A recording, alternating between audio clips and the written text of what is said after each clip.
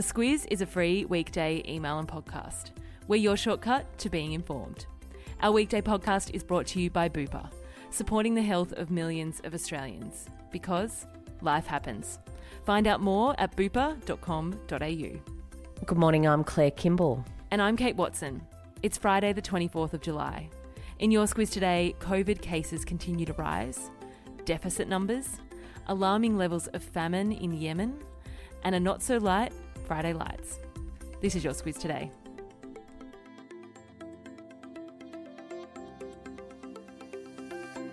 National Cabinet meets today, Claire. No surprises that the situation in Victoria will be top of the agenda. The state reporting 403 new cases and 5 deaths yesterday. That's right. And what the Premier there, Daniel Andrews, said is that they'll have a new $300 payment for people who don't have sick leave.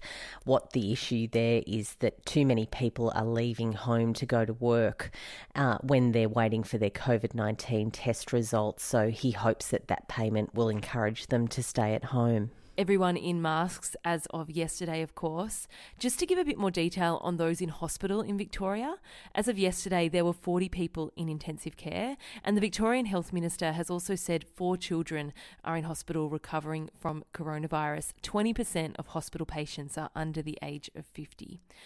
To some other states, and there's an update for New South Wales and Queensland residents on border restrictions. If you're from the Fairfield area of Sydney, you can no longer head across the border to Queensland. Fairfield joins Liverpool, Campbelltown and the entire state of Victoria as those on that banned list. Looking around the world, and we touched on this earlier in the week, big concerns from the World Health Organization about what's happening in South Africa. There is, and it recorded a record 572 COVID-19 deaths yesterday. Experts there think the death toll is much higher than that. Concern, of course, that South Africa, which has half the number of coronavirus cases in Africa, will be a precursor to a surge in cases across that continent. Things also still escalating in the US. In the past 2 weeks, it recorded more than 915,000 new cases, more than the whole month of June. Globally, there have been 15.3 million cases, 625,000 deaths. Almost 8.7 million people have recovered from the virus. Our Treasurer, Josh Frydenberg, gave his economic update yesterday. We knew the numbers would be big, Claire. As of end of June, the budget was $85.8 billion in the red. Of course, you'd remember last election there were lots of declarations of getting the budget back in black. There was even a mug to celebrate it, but it didn't happen. And looking ahead to the current financial year, it looks like we'll end up $184.5 billion in deficit.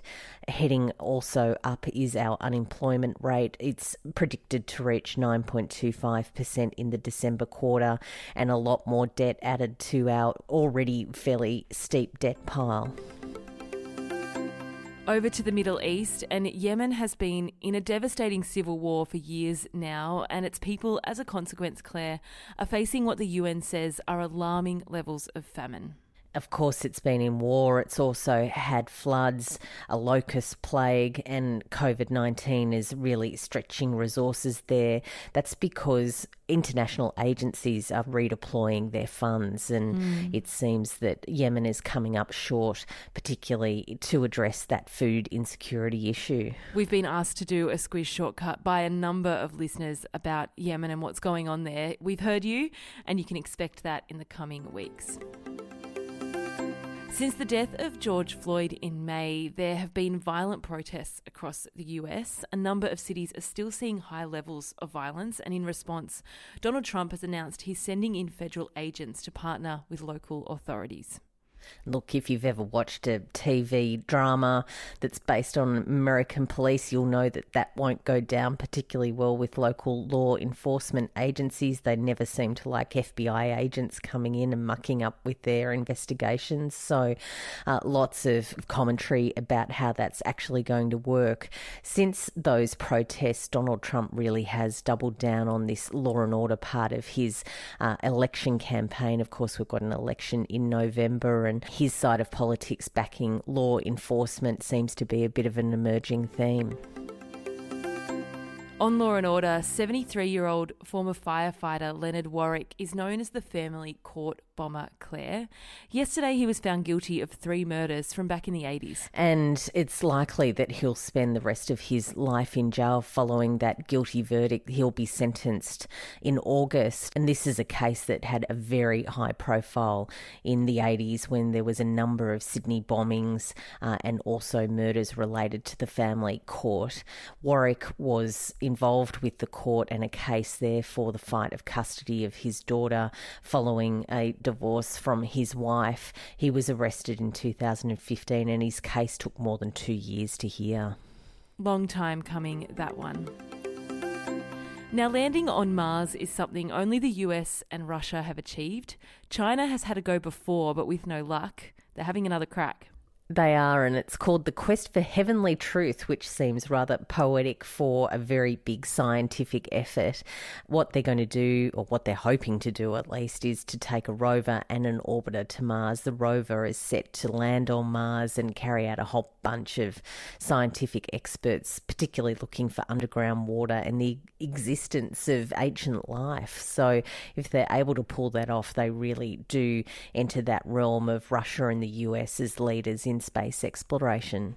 It's busy up there at the moment. The UAE have a rover orbiting Mars. NASA's sent to launch its own later this week. Busy times.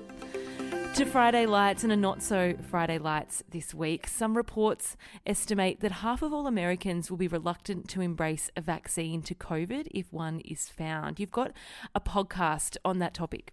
Yeah, the New York Times, the daily podcast, which we do reference every now and then. They had a episode out this week that seeks to explain vaccination hesitancy, they call it, but there's all sorts of other things tied into a reluctance, it seems, by a whole lot of Americans to be immunised, particularly with a coronavirus vaccine on the agenda. I'll pop a link to that in your episode notes, along with a recipe for an olive oil and zucchini bread, which you baked for me this week, Claire, and it was a winner. Yeah, I thought it was a winner too. I'm glad you liked it. I had those ingredients in the fridge and it was a really easy one, and even better for that mid-morning, I need to procrastinate a little bit and maybe baking something's a good idea. You don't need any equipment. You just mix it all by hand. So it's a good one. Oh, I love that. And I was very grateful that you made it for me. Finally, the email subject line, Claire. I'm hoping for a Swiftie tune, given she's announced she's dropping a surprise new album today. I think we've used basically every Taylor Swift lyric in history for subject lines. So no, I haven't gone for her. I dispute that. There's plenty more, you reckon? I've gone for You Spin Me Right Round Baby.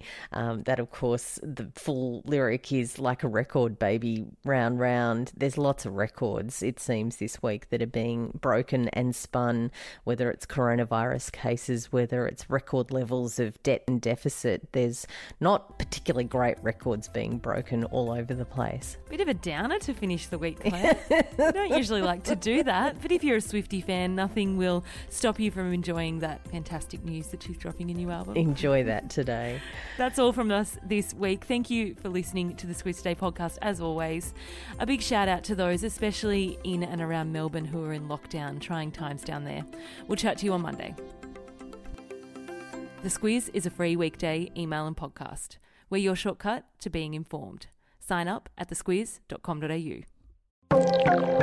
This week, our podcast is brought to you by Aware Super, one of Australia's most awarded super funds. It can be hard to know where the best place to grow your super is, but with awards like CanStar's Outstanding Value 3 years in a row and Money Magazine's 2024 Ultra Long-Term Performance, Aware Super's 1.1 million members can be confident their super is in good hands. Visit aware.com.au/awards to find out more. Awards are only one consideration. Read the PDS and TMD on the website.